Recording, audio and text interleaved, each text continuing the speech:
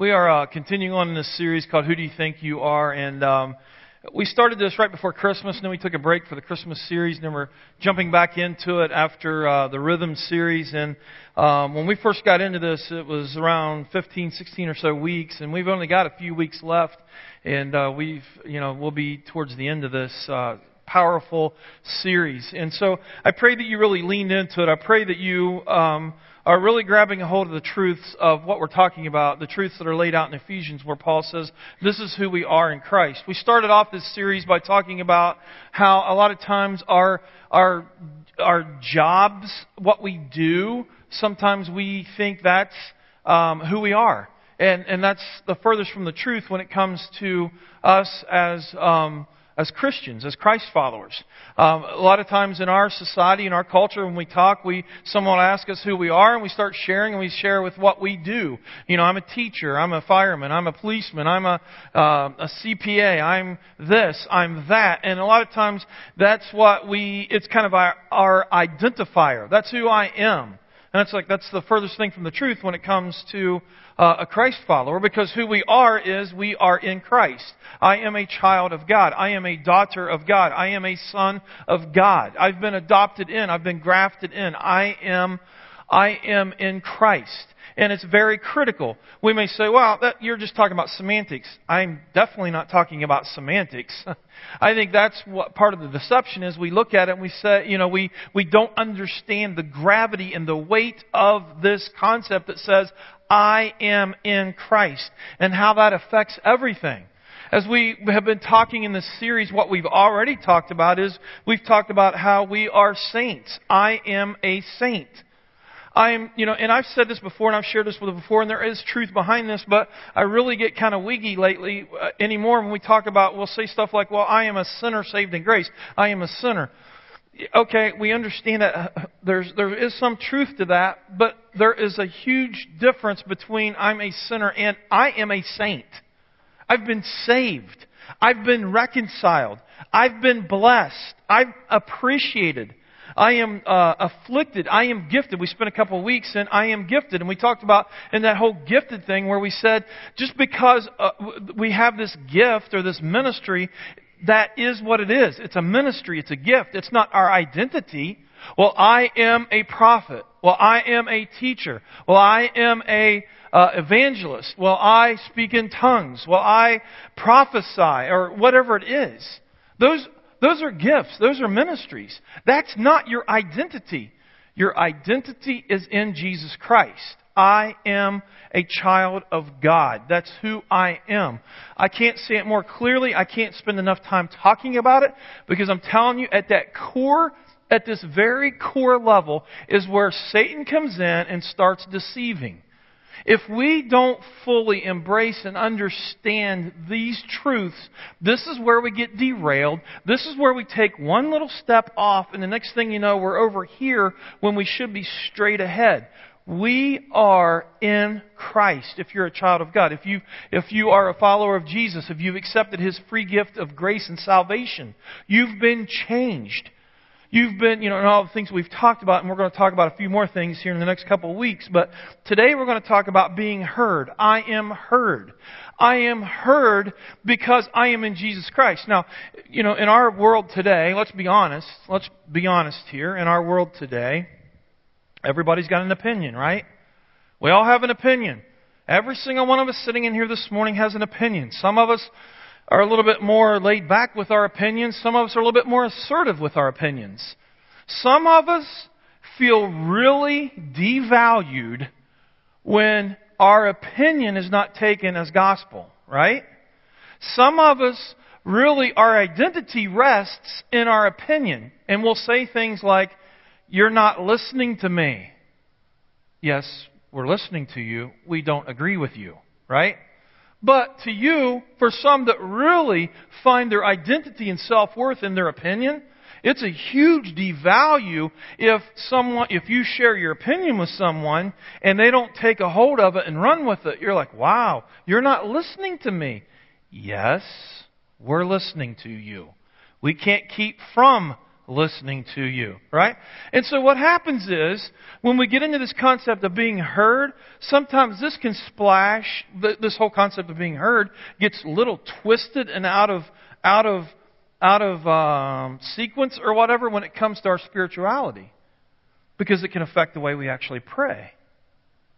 When we look at the life of Paul, especially in Ephesians, when I read that prayer to you, I don't know if you noticed, and I shared that with you, but one of the things that really strikes me, CJ and I were talking about this week as we were putting this message together about prayer. It's like, how many times have we taught about prayer? This is what prayer looks like. You need to do this type of prayer, and our prayers should be boom, boom, boom, and things like that. And I'm like, I really don't want to talk about prayer in that fashion. I think we all know, I shouldn't say we all know how to pray. I would assume, I would probably make a general statement that says many of us know how to pray. I think the problem is, if we don't understand who we are in Christ, our prayers become tainted. They become something that is really off point. And when we look at the life of Paul, we see someone who his prayers could have been everything but for other people. I mean, we read in Ephesians, and we read through some of these other, what we would call the prison epistles, these other letters written to the church. Paul writes them from being in prison. And we look at him and we're saying, this guy had this other-centeredness to him. He lays out these prayers that are for other people. I mean, today we just read that where he says, I get down on my knees and I thank God for you.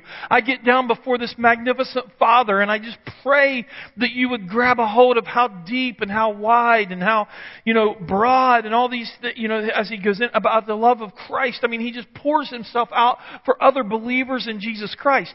I think when we answer this question, I am, for Paul, when he says I am, I think he could have been saying, I've seen some things. I think his prayers could have looked vastly different on a human level. I think his prayers could have looked vastly about himself because of what he could say, what? I've seen things that none of you have ever seen. Remember that whole story where he says, I was ushered up into the different level, I was ushered up into the spirit world, and he said, I saw things that I can't even express, words can't express. And I don't know if that means, if he didn't have permission to share some of the things he saw from God, where Jesus said, you're not going to share these things. Or maybe it was he didn't even have the words to articulate what he saw.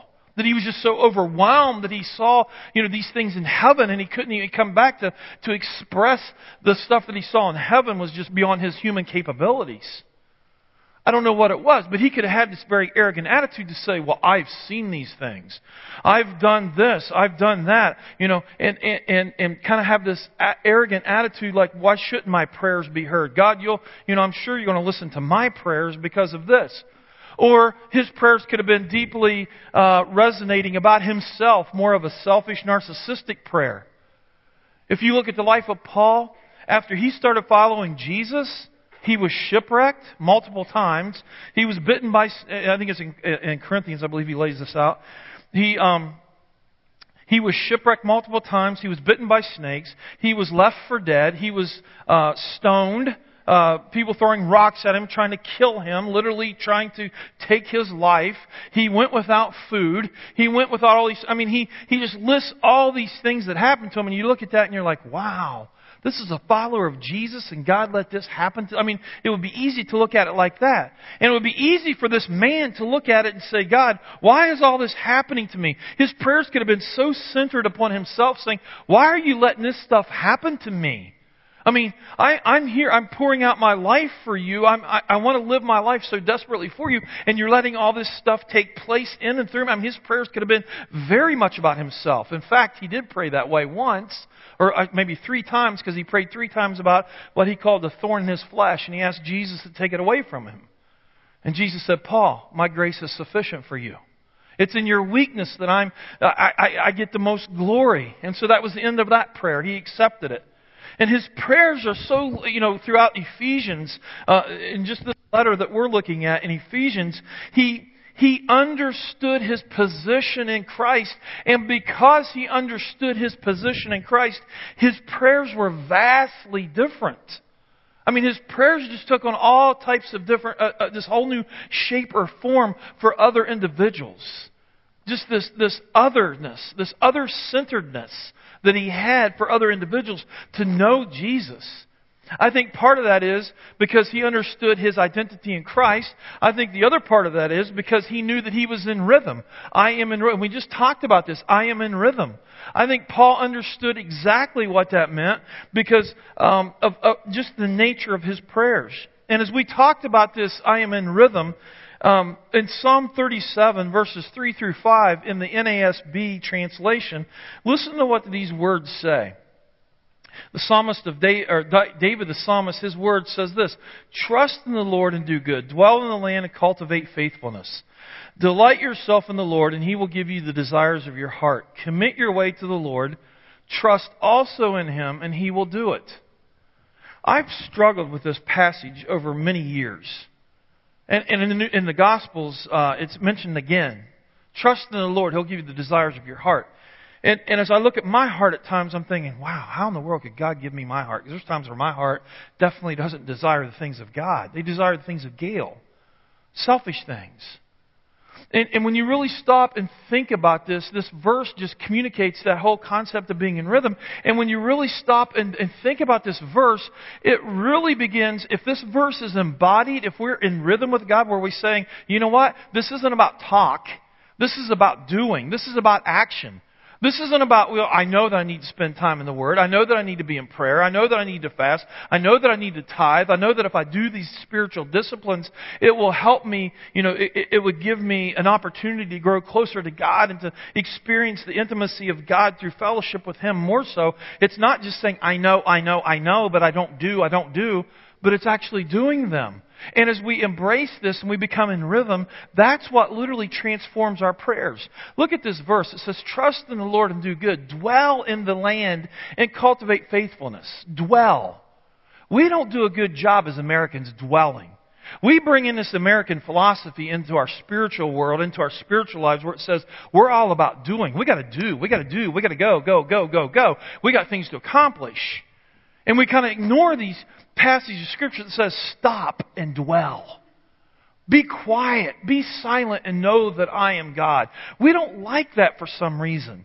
I don't know if it's because we have this American work ethic where we always have to be going, or maybe it has more to do with, when I spend time with God, it gets a little intimidating. When I sit down and I close my mouth, and I shut off my brain and I open myself up to God and I allow His Spirit to come in and start communicating to me, sometimes He communicates things to me that I really don't want to hear. And I think for some of us, that's threatening. And that's very exposing. That's very vulnerable for us.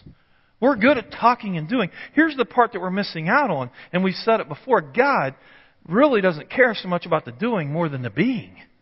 It's who we're becoming.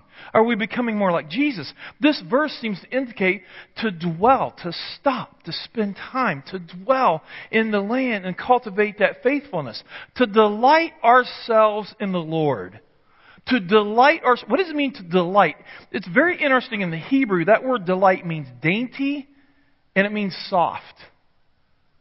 It means to become soft and surrender ourselves to God. To open ourselves up and to become vulnerable, to let go, to lose the harshness, to lose the control, and to open ourselves up and delight in God, to become soft in Him, to become dainty in Him. And that He will give us the desires of our hearts, and commit your way to the Lord.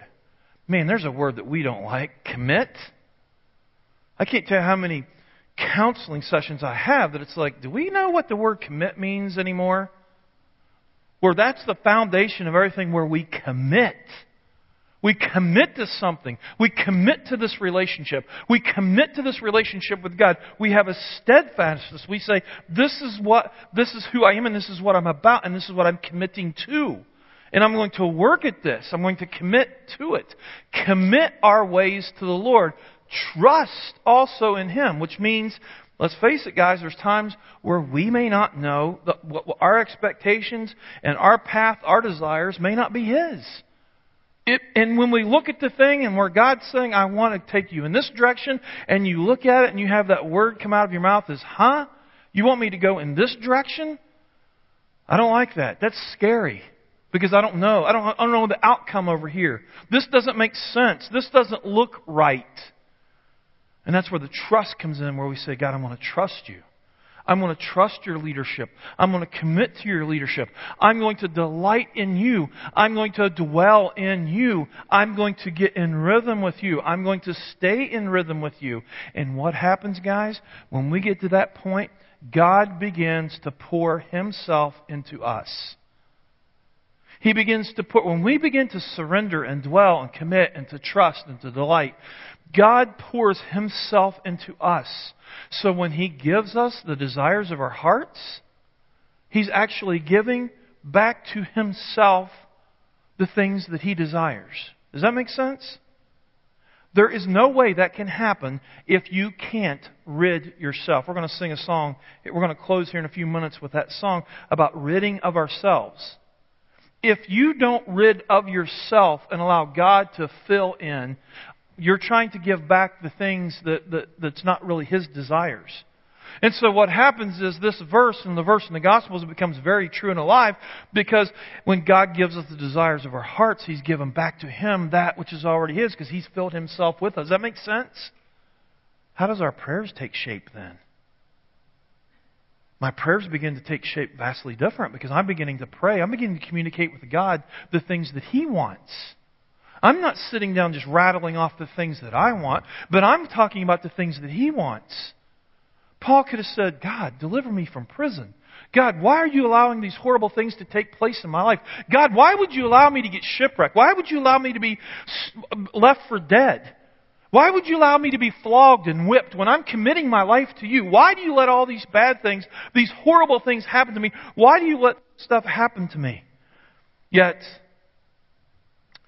we read his prayer in Ephesians chapter 3, verses 14 through 19 that says this. My response is to get down on my knees before the Father, this magnificent Father who parcels out all heaven and earth, and I ask Him to strengthen who? You. Others. I'm in prison.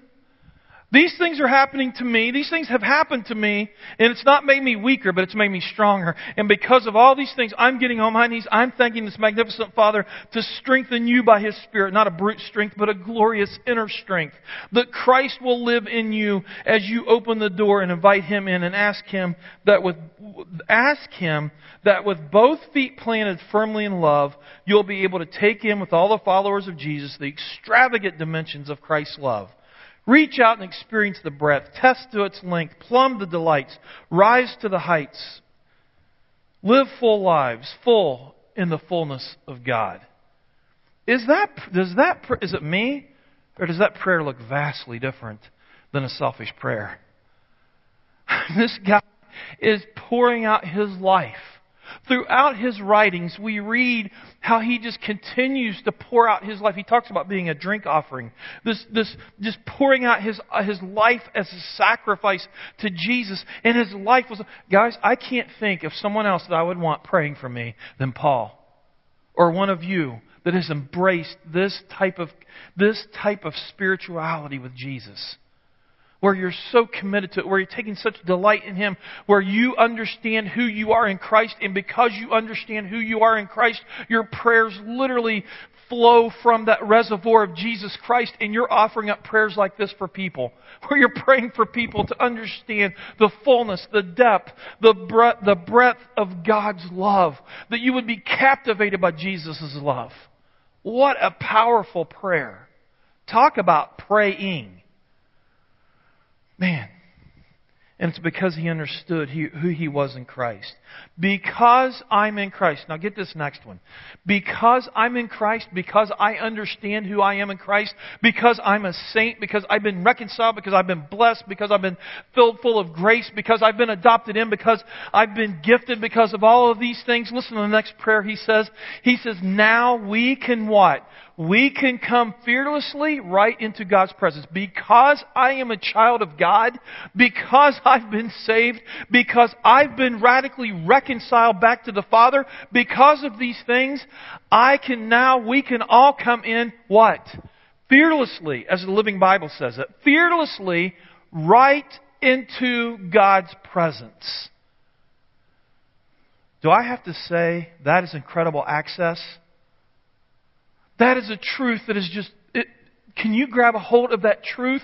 That you can go directly, because of who you are in Jesus Christ, that you can go directly into the presence of God, fearlessly into the presence of God, assured of His glad welcome when we come with Christ and we trust Him. It's all because of the cross. It's all because of the death, the resurrection, Pentecost.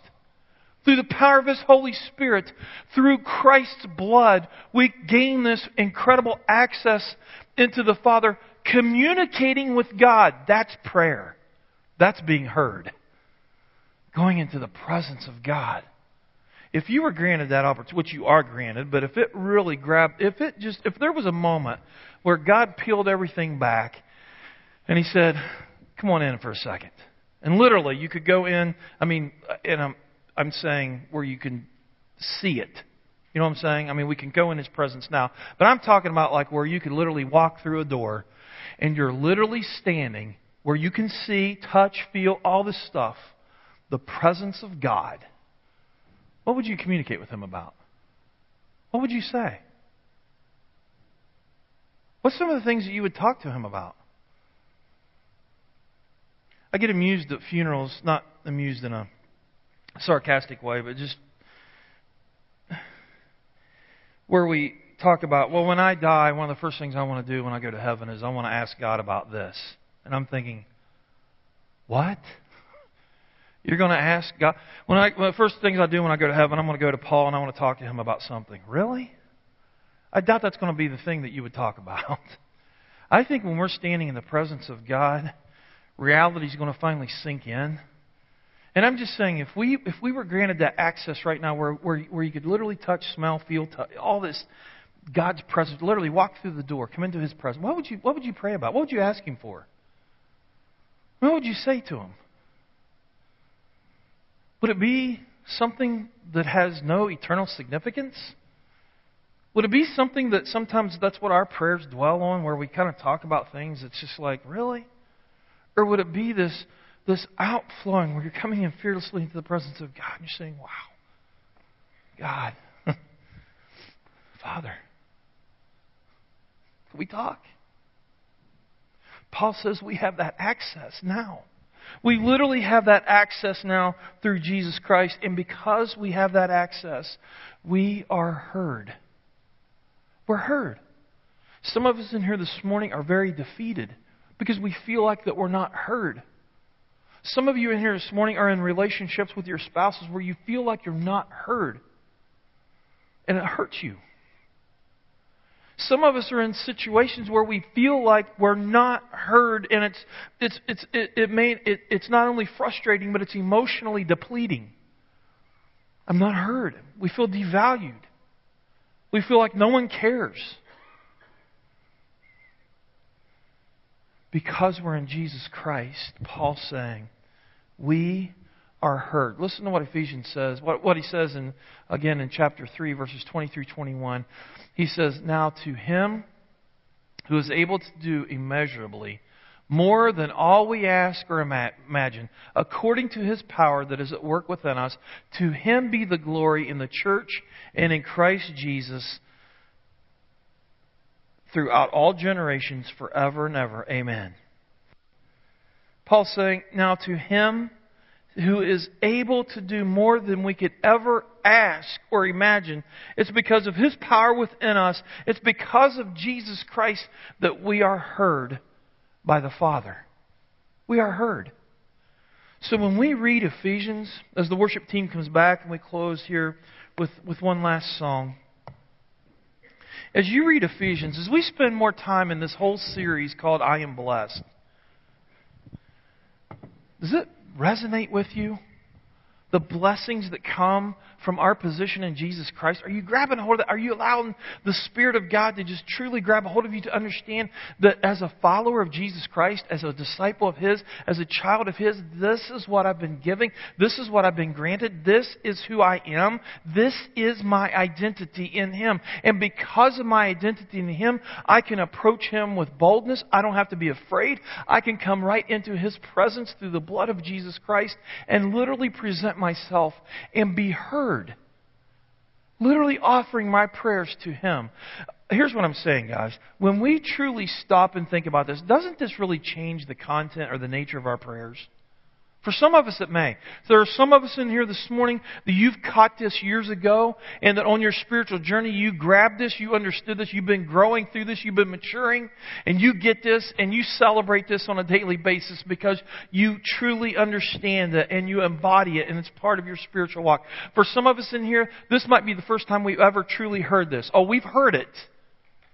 But today might be the first day we truly hear it, and we embrace it. And we understand, this is my position in Jesus Christ. For some of us, as we look at this, we think, wow, this literally transforms my prayers. This literally gives direction, a new shape of my prayer. Because I believe when we truly grab a hold of this truth, it just radically transforms how we communicate with God. The access that we have for Him. And as we spend time with Him, as we dwell with Him, as we are in rhythm with Him, as one of His children in Him, He gives us the desires of our hearts, which are His.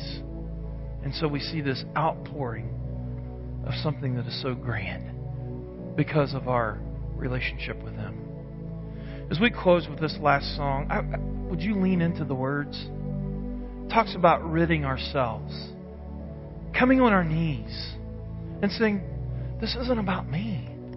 This is about you, Jesus. It starts with you and it ends with you. It's about you having your glory. I think if we could truly just grab that one thing in our spiritual walks where we understood that all of this, everything we do, everything about us, every breath we take, everything, the essence of everything is about Jesus having His glory. If we could truly embrace that, I believe our lives would just transform. Because it's all about Him. We've been saved. We've been given gifts. We've been created to do good works, to bring Him glory. May this song be a song where we just use it as a prayer, and just maybe today's a day where we really need to empty ourselves. Where reflecting a little bit, we can see that, you know what? My life is about me. A lot of things I do is about me. It's about my pleasures. It's about my desires.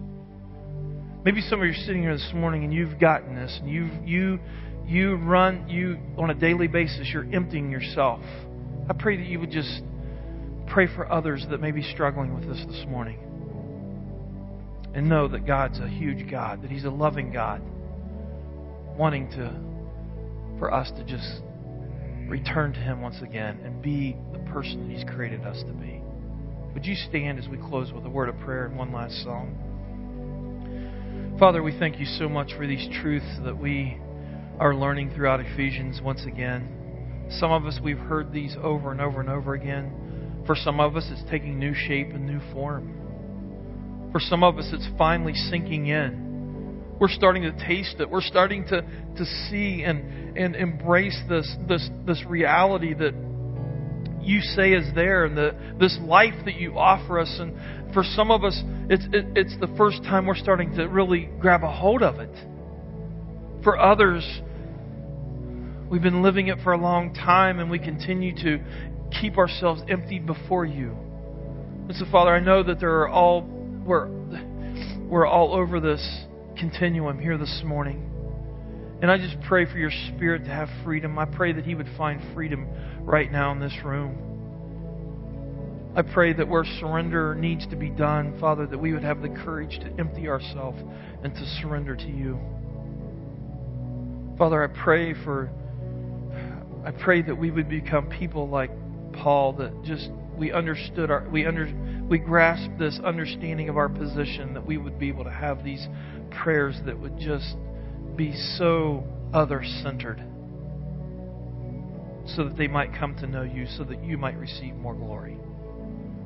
So, Father, I just pray that You would, again, have your time here today. I pray that You would find freedom. May You find glory.